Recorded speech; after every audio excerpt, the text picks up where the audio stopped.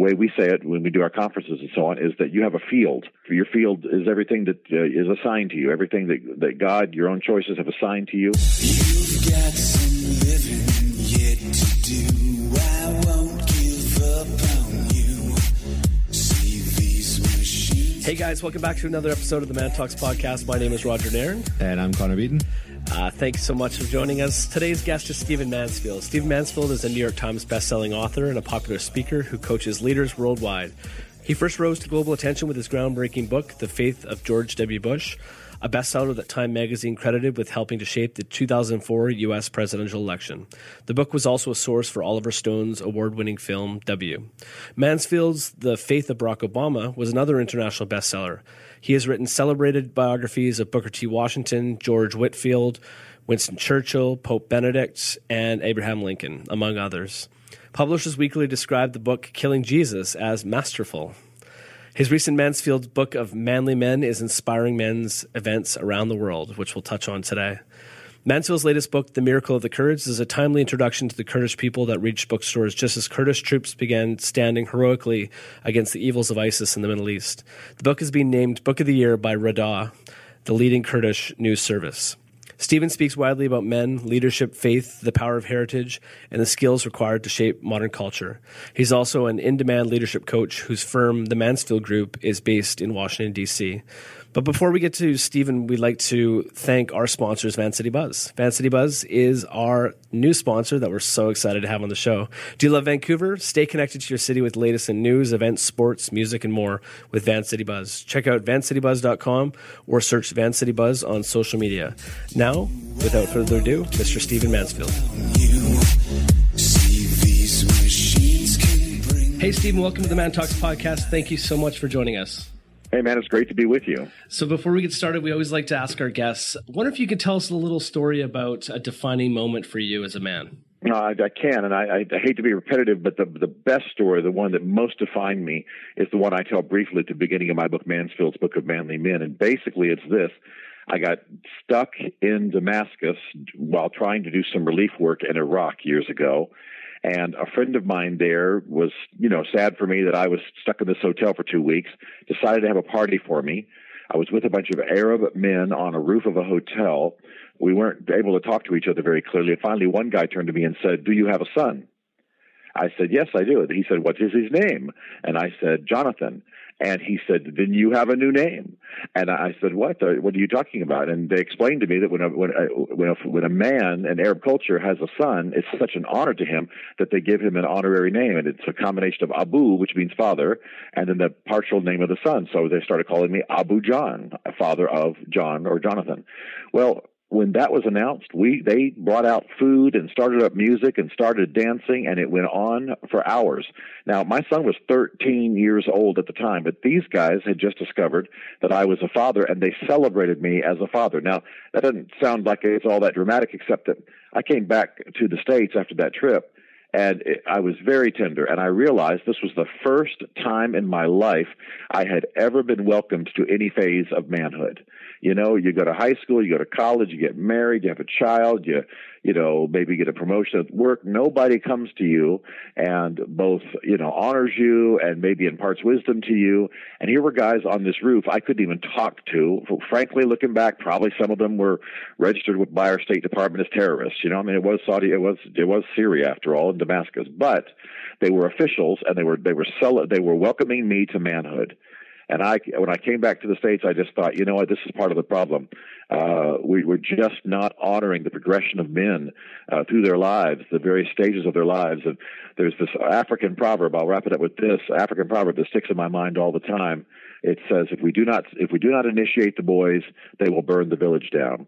And perhaps part of what's going on in our world is we're not recognizing the development, the stages of a man, the times he ought to be honored and imparted to and celebrated. And so, young men, of course, in our world are partially tearing it down. So anyway, it was a big lesson for me and a big turning point in my own life. Thanks for asking.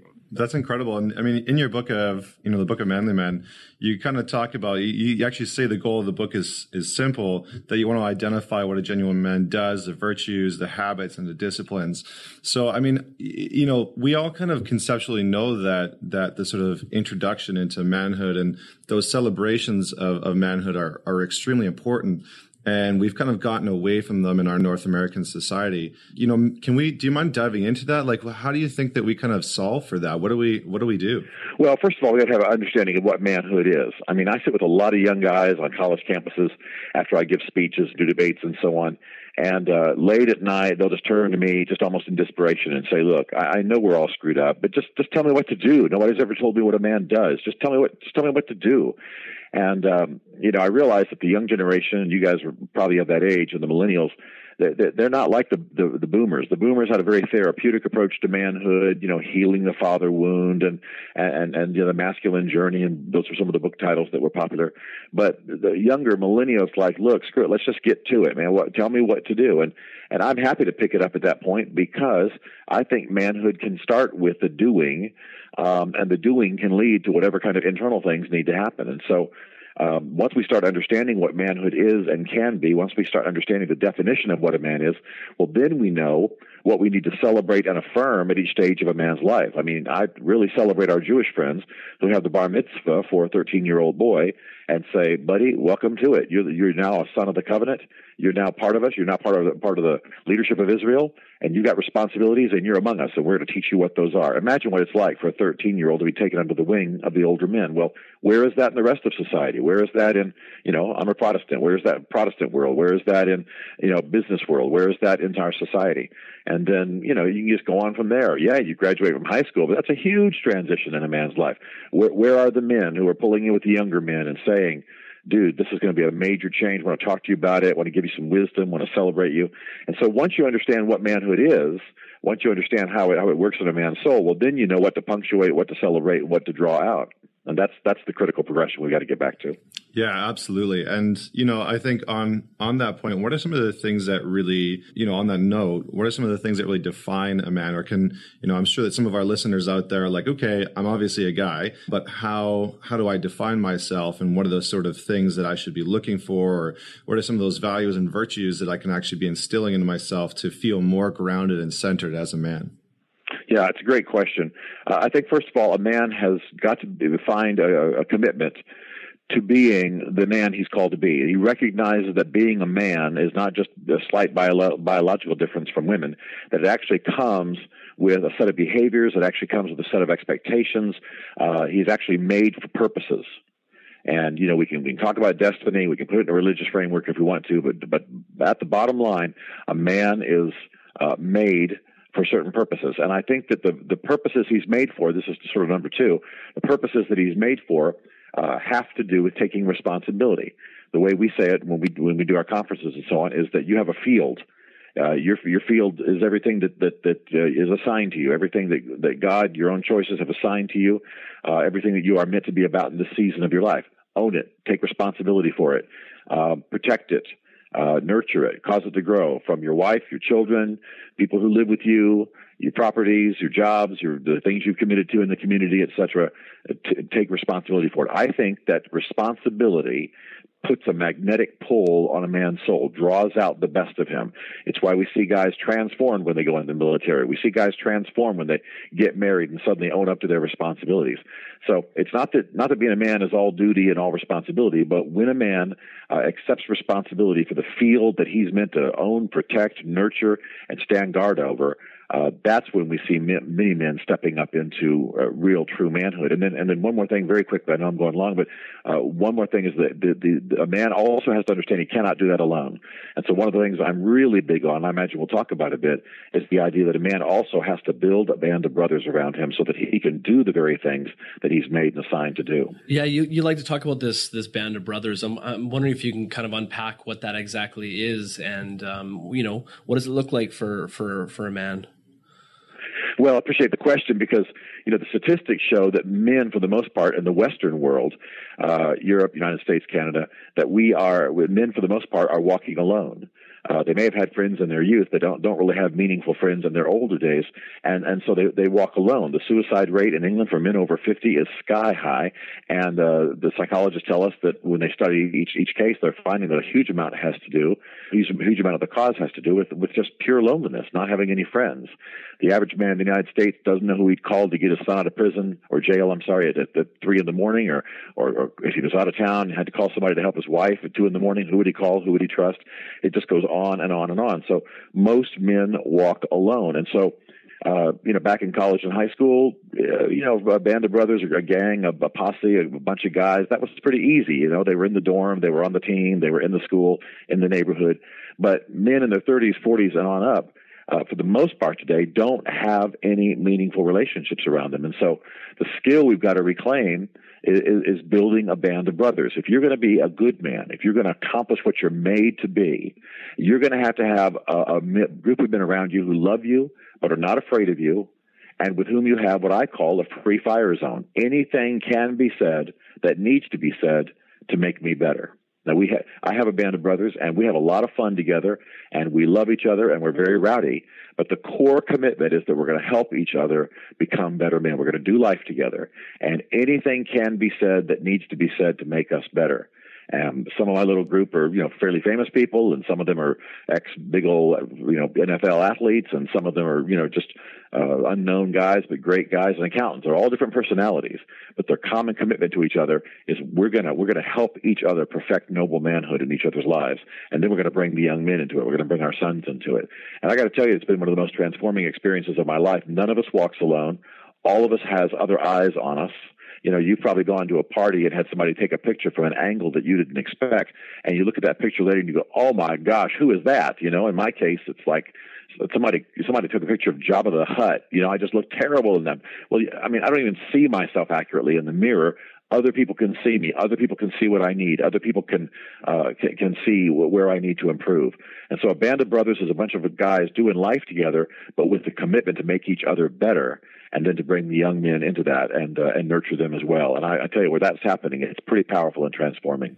And just to be clear, this isn't just a bunch of buddies that go out and grab beers and watch the football game together. This is something more deeper. So how do you cultivate that level of vulnerability amongst one another? Because let's be honest, as guys, we don't have that as strong of a vulnerable muscle as women. How does that come out, and how do you nurture that? Yeah, it's a great question. I think men have got to develop the skill of turning the friendships they already have kind of in a band of brotherish direction. There are these great tests that they do where they put little girls in a room, with toys and chairs and all kinds of things, and then they put little boys separately in a room with toys and chairs and what have you, and they watch them. Inevitably, the little girls turn the chairs towards each other, sit opposite each other, look at each other, and then one of them says, "I like your hair," and they start dealing with each other directly. The little boys turn the chairs side by side so they're looking out at the rest of the world, and then we all know how little boys are. One of them says, "I bet we can set that door on fire," or, "I bet we can climb that hill," or, "I bet we can steal the teacher's car," or whatever. Or chase that girl. I bet we can chase that girl. I bet we can beat up that sixth grader, whatever the thing is. But to them, it's doing something together. So, for men, you got to take the relationships that you have, and if you don't have relationships, start building what I'm describing right now, which is indirect kind of activities that gets guys together, but doesn't bring them together for the sole purpose of staring into each other's souls, or going deep emotionally. Just fun, rowdy things. The best words in the world for a bunch of guys starting on a journey of band of brothers is "let's eat," and so just something that allows indirect contact, but then. The way I urge guys to do it is take the relationships you have, take the guys you like, the guys you're working out with, the guys you're hanging with already, and turn that relationship a bit more towards the band of brothers concept by simply enlisting help. For example, if you and I run every other morning and we get to know each other, know each other's families and so on, if I want to turn this a bit more in a band of brothers direction, I might just turn to you and say, "Man, how do you handle it when your wife does so-and-so, or your son does such and such, or how do you deal with not just flipping out when a girl's wearing those yoga pants, or whatever it is that you're talking about? Help me out with that. You seem to have that together." Now you've turned from just two buddies hanging out to two buddies thinking about each other and trying to figure out how to help each other become better men. And as that grows and involves a few other people, now you got a band of brothers. And over time, you get to know each other's families, you get to know the deformities of a man's soul and also his goodness, his greatness. And you really can be both the encouragement and the counterbalance, the check, the guardian that you need to be. This has absolutely transformed my life, and I'm so grateful for it. I want to see more men in this kind of thing. So I'm wondering if you can share, a situation in which your band of brothers has been there for you, and perhaps has come to your service or has helped you out. Oh man, so in so many ways. The main thing is, and I'll tell a story in just a minute, but the main thing is my band of brothers loves me, but is not afraid of me. Now I'm kind of well known. I'm on TV a lot, so some people might back away and might not tell me the stuff they need to know. But I've got a couple of guys who are ex-NFL in my band of brothers, and some other guys like I've described, and but trust me, they will say anything to me that needs to be said. So one dude said one time years ago, he just turned to me and said, I never feel important in your presence. I feel like I bore you from the moment I open my mouth. Well, I can't tell you how that hurt me, but how necessary it was in my life, because I didn't mean he wasn't boring me, but my way of looking off in the distance when I was thinking, my way of really paying close attention to what he was saying, but just my body language and so on, made him feel like I couldn't have cared less that he was even there. And man, I realized that had been a problem in my leadership my whole life. The one that I most remembered and most tender about is that I had one of these guys in my home, and one of the bigger athlete guys came to me and said, "You an idiot." Big black guy, big African American. He said, "You an idiot." I said, well, thank you. And he said, "You don't even know what your son's doing, do you?" And I said, "I don't know what you're talking about." He said, I want your permission to meet with your son." And I said, "Sure." And so this guy went upstairs. This guy's huge. Went upstairs, opened my son's bedroom door, said, "You and me, lunch tomorrow, I'll be there," and walked out. I mean, that was it. Well, it turns out that this guy had a background where he could figure out what something my son was doing that was destructive to him, and I'd never figured it out because I came from a different background, different culture. So I still to this day don't know what it was, but I so trust this guy. He took Jonathan to lunch. He pulled in with him.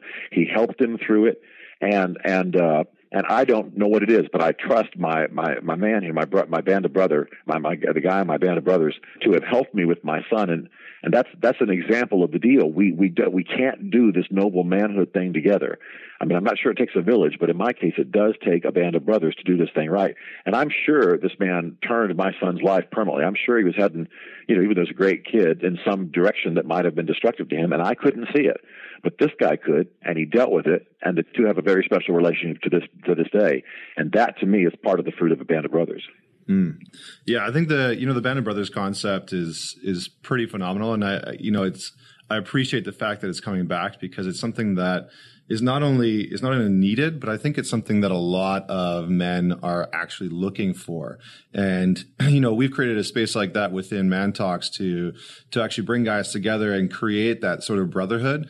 And I can tell you that it's been one of the most powerful things, because the men are seeking it, right? And I think that there's a lot of guys out there, like you talked about in the beginning, who are kind of experiencing that sort of separation or loneliness, and they don't feel like they can, really go talk to a group of guys that are going to hold them accountable. So I kind of wanted to just touch on the importance of accountability and responsibility, and maybe if you can just share with us how important those two aspects are, and how you build that within the actual group environment. Because I'm curious as to within your band of brothers, like, is there do you have like the leader? Is it like a wolf pack? How does the social dynamics work within the group? Yeah, every group is different, and that's actually one of the joys of it. But you're absolutely right. There's got to be this thing that we call accountability, and I call it more a free fire zone, only for this reason. A lot of people, especially in churches, men tend to talk about accountability groups. Well, an accountability group, it's a great concept, but what it often means is that a dude's got to figure out what's wrong with him, wait 3 weeks, drive across town on a Tuesday morning, and while he's eating biscuits and gravy, he tells the guys what's wrong with him, so maybe they can pray for him or encourage him. I think most men need people who are closer in, who know them, who do life with them. If we're waiting for me to figure out what's wrong with me so I can tell you 3 weeks later, I'm going to be dead. I need some guys who know what's going on with me. So I want to walk closely enough with men where if one of my buddies, who I know's got a great wife at home, is checking out the backside of the waitress 9 or 10 times during a meal, I can go, "Hey, man, what's up? What's going on here?" Or, 1-2 glasses of wine's fine. The bottle, hey, take a minute here. What's up? That's not you.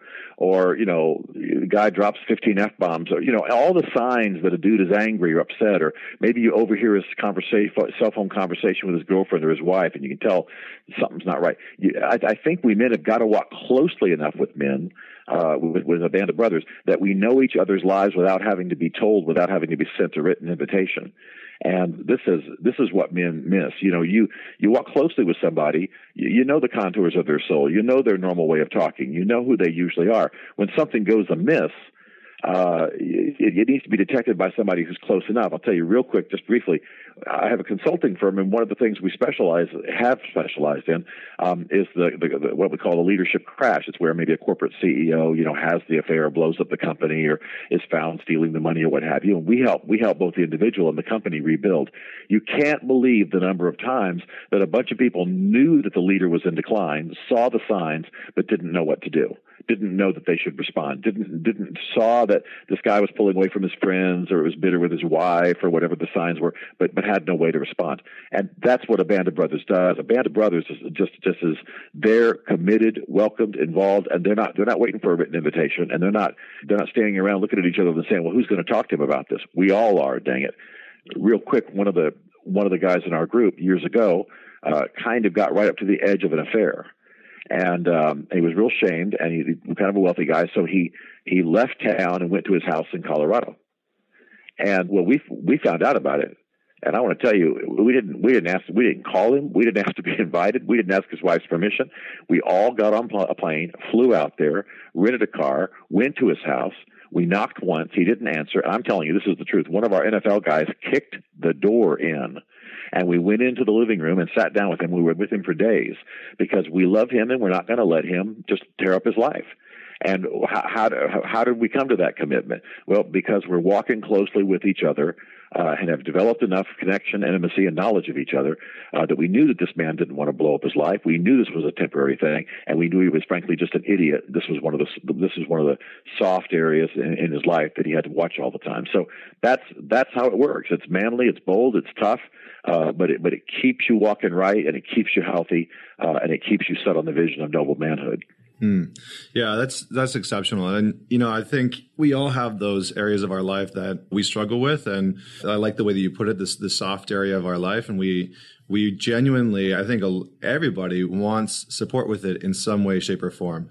And, those blind spots are hard for us to see. And it's so powerful when we have somebody or a group of people that can hold us accountable to that. So I'm kind of curious because within this dynamic of, you call it the free fire zone, of being able to just hold other people accountable and hold them to their greatness or the things that they want to achieve, where it's almost like whose responsibility is that? Because I feel like there's some men, and I know that I've fallen into this trap before in my early 20s and mid 20s, where I almost wasn't receptive. I wanted that. I wanted that connection, and I didn't have it. And I definitely went down a dark path because I didn't have it. I didn't have those guys to, hold me accountable. But I was almost closed off and made it look like, everything was great.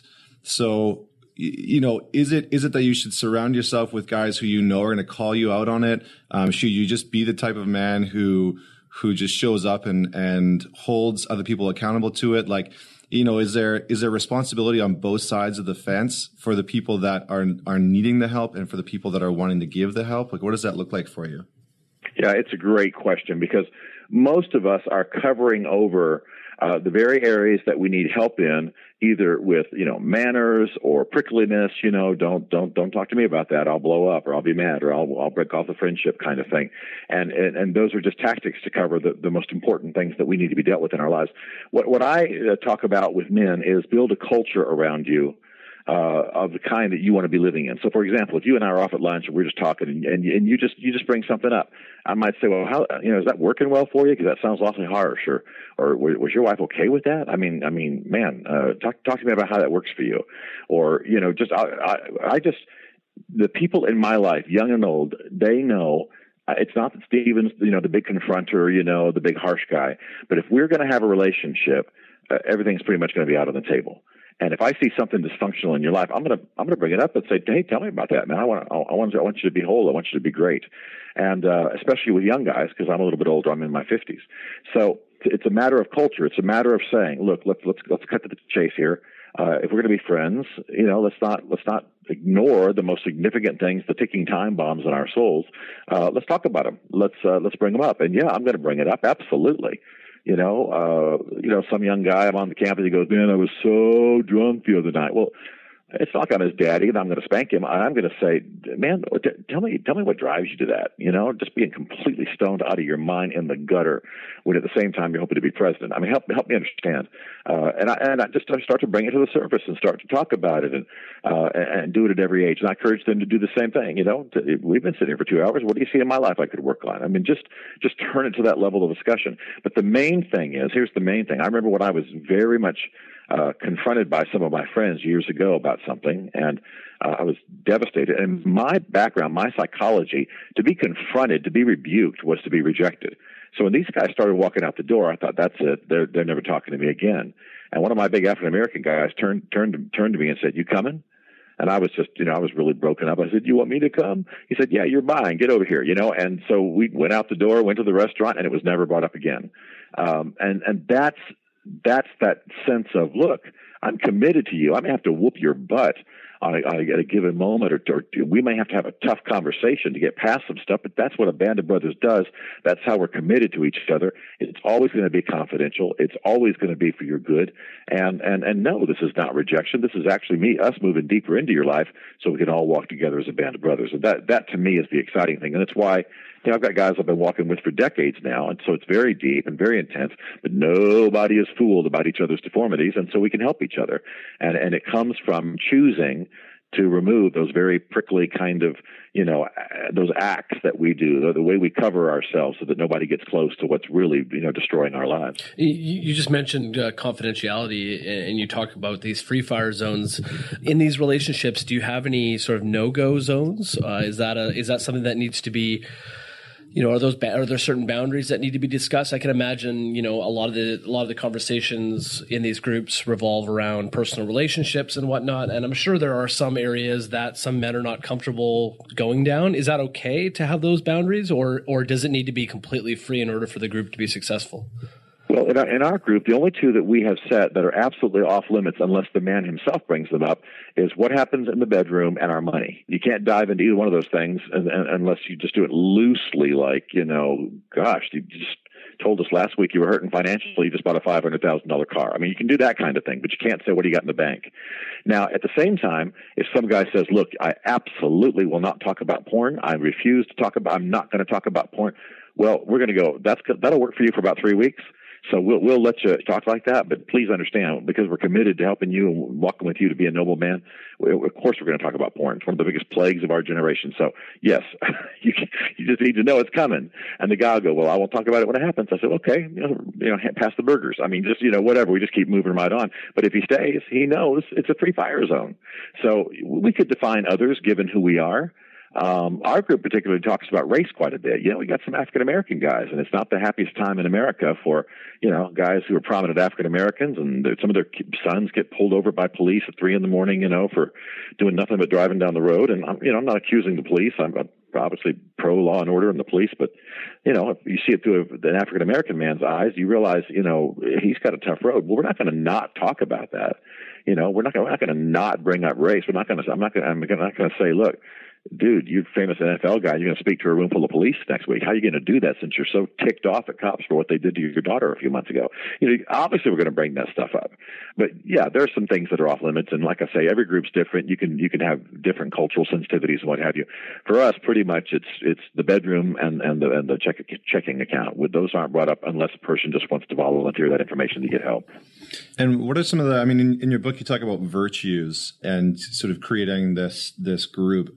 I'm curious because it sounds like a lot of the context for building a successful group is really respect and accountability and openness.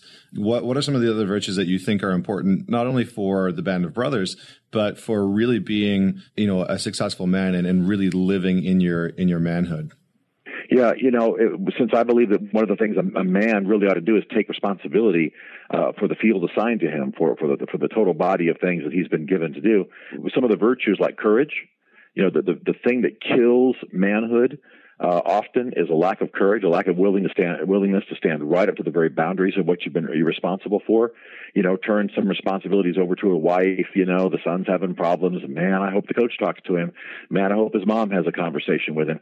Well, now hold up. You're the father. You're responsible. Step up to this thing. This is your son. That kind of thing. Another area is overcoming bitterness, forgiving. We all have enough wounds in the course of our lives to let those wounds completely deform us by the middle of our lives so that we're bitter, angry, small, vindictive people. Well, everybody needs help getting over the areas, getting over those wounds. How do we do it? We got to forgive. We got to live beyond it. We got to live above it. So, things that sound real soft and churchy, like forgiveness and loving and moving on and choosing to lay it down kind of attitudes. And sometimes we use an African American church language because we got a couple of guys like that in our church, in our group. And some of that language is really, really great to help us, lay it down, brother, kind of attitude. And not everybody in our group is, in the same place religiously, but the bottom line is, those are the things that deform a man's soul. I'm often asked, what's the thing you see most damage great manhood in a man's soul? And it's bitterness to your father, your coach, God letting you down, your mother dying early, what they did to you in high school. I could give you a whole list, but to be a great man, you got to lay that stuff down. So somehow you've got to be able to overcome. And so what I do in the book is after I lay out the 4 maxims that I really think is a kind of an on-ramp for noble manhood, I start talking about various figures in history and how they illustrate virtues that a man ought to be incorporating in his life. The capacity for friendship and loyalty, the ability to draw a legacy out of suffering. Winston Churchill's father hated him, treated him horribly.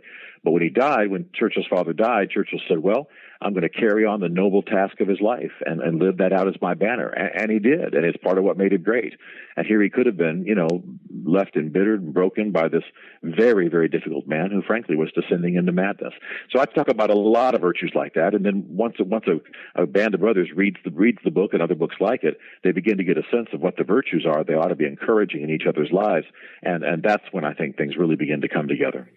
I love, obviously this band of brothers concept is not not a new concept. It might, the words might be new, but the whole idea of men being together or coming together has long been a thing. I'm curious though, who instilled these sort of virtues in your life, and who sort of shone a light on these things and made them important to you?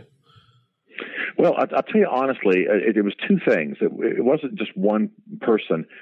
First of all, I'm a historian. My doctorate's in history. I lecture and teach on history in addition to the other things that I do.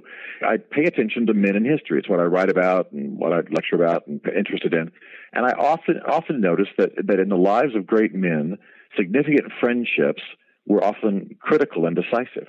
That I could go through a whole list of people and situations and famous people where really the turning point in their life and the thing that kept them going and kept them strong and kept them on track were significant friendships. Well, I began to look at our age, our time, and again, the statistics show that most men report not having those relationships, and yet we sit in movie theaters and admire them.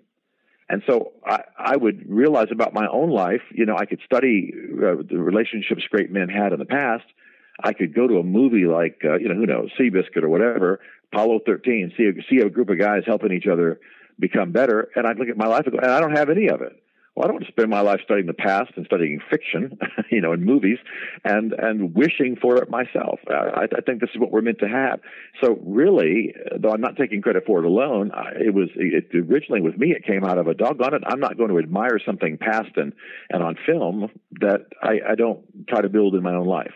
And I went in pursuit of it. I went in pursuit of it with men who I knew who had it. I went in pursuit of it with what books there were about it. I studied a little bit men's relationships. Being an academic, I always start with books. And before long, I began to realize men just build relationships differently. It's not a skill we're teaching in our generation. I'm doggone well going to do it because I'm suffering for lack of it, like everybody else. And that's when I decided to turn my own ship and learn a few things where I can help some other guys do it. People do it many different ways, many different cultures. I teach on this and do conferences on this all over the world. A Filipino band of brothers looks different from an African American band of brothers in D.C. and then maybe guys in Hawaii and so on. It's got different contours to it, but it's all basically the same thing: a free fire zone of safety where we help each other become the best we can be. And my turning is very much like a lot of other guys. I just got desperate enough and got tired of admiring it at a distance and not having it immediately in my life. So, we'd like to shift the conversation to sort of what's going on in your life these days. You have a new book that you're about to come out with. I'm wondering if you can tell listeners all about that, and perhaps can we tie it in to the Man Talks conversation and let us know, what the book is all about, and if perhaps there's a conversation around men that we could tie in. Well, actually, the book I'm writing right this moment is a small, brief addendum to Mansfield's Book of Manly Men, and it's called Building Your Band of Brothers. Interestingly enough, we're talking about this. I alluded to this theme in Mansfield's Book of Manly Men, but I didn't go fully there because my goal was just to raise a vision for noble manhood and not to get overly practical and kind of directional. But then I realized I need a little inexpensive, supplemental book that the guys can use in groups, guys can carry in their briefcases or their pockets, and really have the practical techniques of building a band of brothers laid out for them. So I'm actually finishing writing that right now, and then we'll publish it sometime this spring. But that's the book I'm on. And then, man, I'll tell you what, I'm working on something like that, and I'm going through the holidays and watching movies and talking to guys and, traveling around speaking. I really see the desperate need for it, just the desperate need for it. I do a lot in the military, and sometimes military guys, high-ranking and as impressive as they are, they're some of the loneliest guys going. They have less of a band of brothers than anybody because they're always being transferred by the military. They never can build real deep relationships. So recently, that's really been kind of the laboratory where I've seen these truths violated, and where I've seen that band of brothers desperately needed. So all of it forms kind of a commission to me. Let's get this stuff out there and help people. What would you say is sort of the state of men in America today? Obviously, there's been a lot going on in the United States, but I'm curious, has there been a major shift, or has it been a consistent sort of state over the past few years? I think right now we are still in decline overall. There are some major books that have come out in the U.S. that really chronicle the decline of men. Women in America are ascending and breaking records, kind of breaking the glass ceiling in huge numbers, more than ever. But men are in decline by almost every single statistic, from income to performance to job satisfaction to health.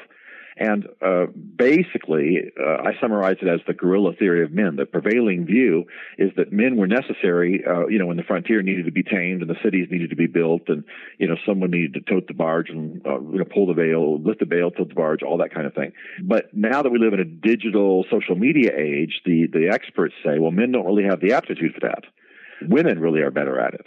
And whether that's true or not, and I don't think it is, frankly, I think women, they're both equally gifted for it. What it's done is I call it the guerrilla theory of men, that men now are kind of, confused gorillas in the corner of their cage eating a banana and scratching themselves and trying to figure out, well, what happened? And, don't get me wrong, I celebrate the achievements of women. I'm all for women ascending to everything they can ascend to. But, it's not like there's a pie only of one size, and if women do well, men have to do badly. Men are doing badly for a bunch of reasons, most of them their own fault. But statistically, it's absolutely true that American men are in decline by almost every single measure, and women are ascending, and we've not turned it yet. And that's why I feel such an urgency. And the ones, by the way, who suffer the most are the boys, because if the boys don't have men to protect them, explain them, train them, mentor them, then the boys are going to continue to descend. And worldwide, I would say that young men, bitter, unfathered, untethered, are doing a huge amount of destruction, from ISIS to gangs to what have you. That's really becoming the plague of our Western world. And so I'm very eager to see us deal with it. Yeah, that's fantastic. And I think a lot of people would agree with you, 100%.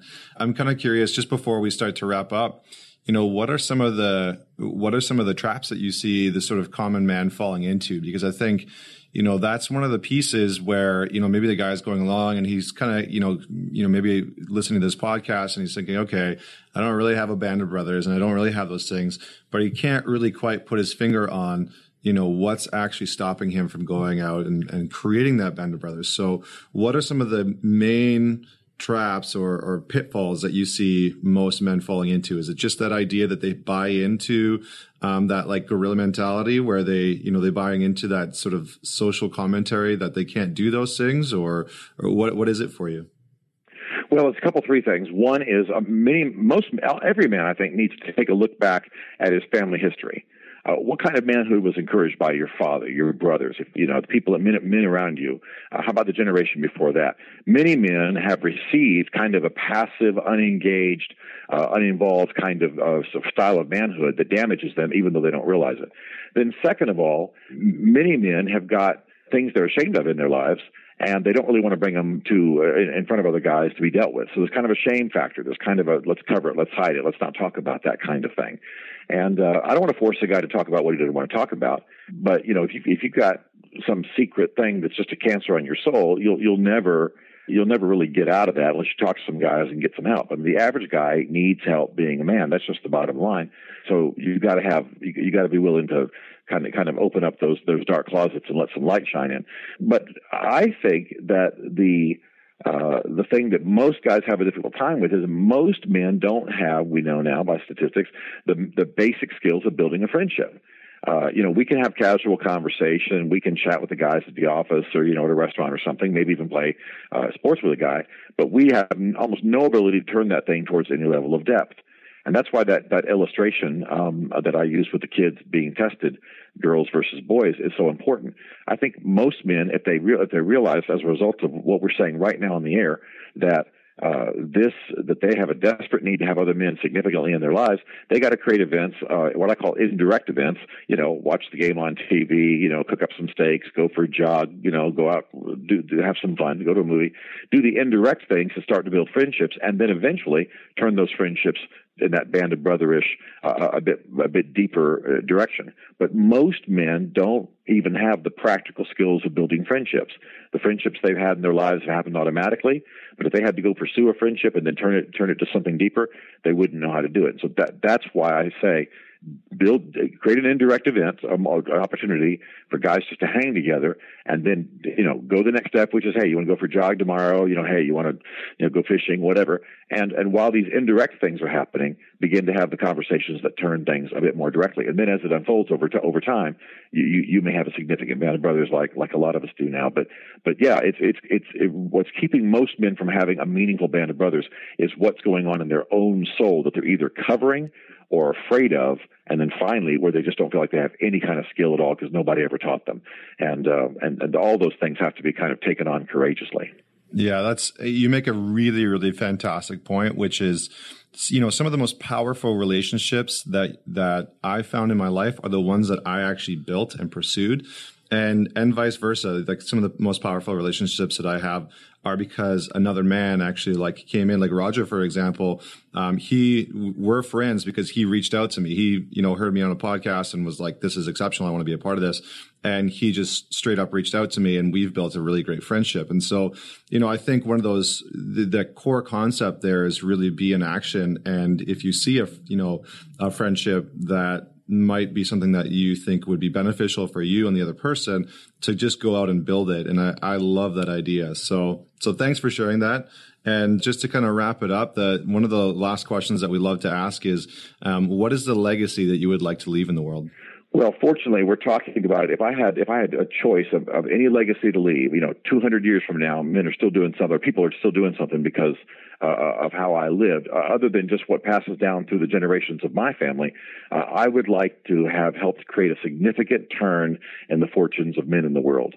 I would like to have identified what the challenges are, shown a path to meaningful bands of brothers and noble manhood, and created a movement, an informal movement. I'm not looking to, fill stadiums or, start an institute, but an informal movement that changes generations, because men began to move out of the guerrilla phase, as I humorously call it, and began to live out noble manhood and help each other do it, and initiate their sons into the same thing. If I could launch something like that, a kind of a viral movement that would go on for generations, I'd consider my life worth it completely. That's so incredible, Stephen. Stephen, before we go, what's the best way that our listeners can get a hold of you? You've done so much, and there's so much out there. What's the best way that they can get a hold of you or learn more about you? Well, the best way is StephenMansfield.tv. That's my website, and everything we do is there, StephenMansfield.tv. But to keep up with me sort of on a daily basis, Twitter @MansfieldWrites, WRITES, @MansfieldWrites. Is the best way to reach me. Definitely. Everyone needs to go to StephenMansfield.tv. And to learn more about Man Talks, you can visit mantalks.com from our podcast, blog posts, which we have a lot of amazing ones up there. We've done an incredible job lately of getting more guest writers up there. So check it out. And of course, subscribe to our podcast on iTunes so that you never miss an episode. You have been incredible so far, but we absolutely love getting more listeners to listen to the show. Please leave us a rating on iTunes as well so that you can get the podcast into more people's hands. Thanks so much to those guys that have left us reviews, specifically Sean M. McMillan and Xander Robb. You guys have been great. Thank you so much for listening to the Man Talks podcast. Catch us next week for another inspiring conversation with an inspiring man.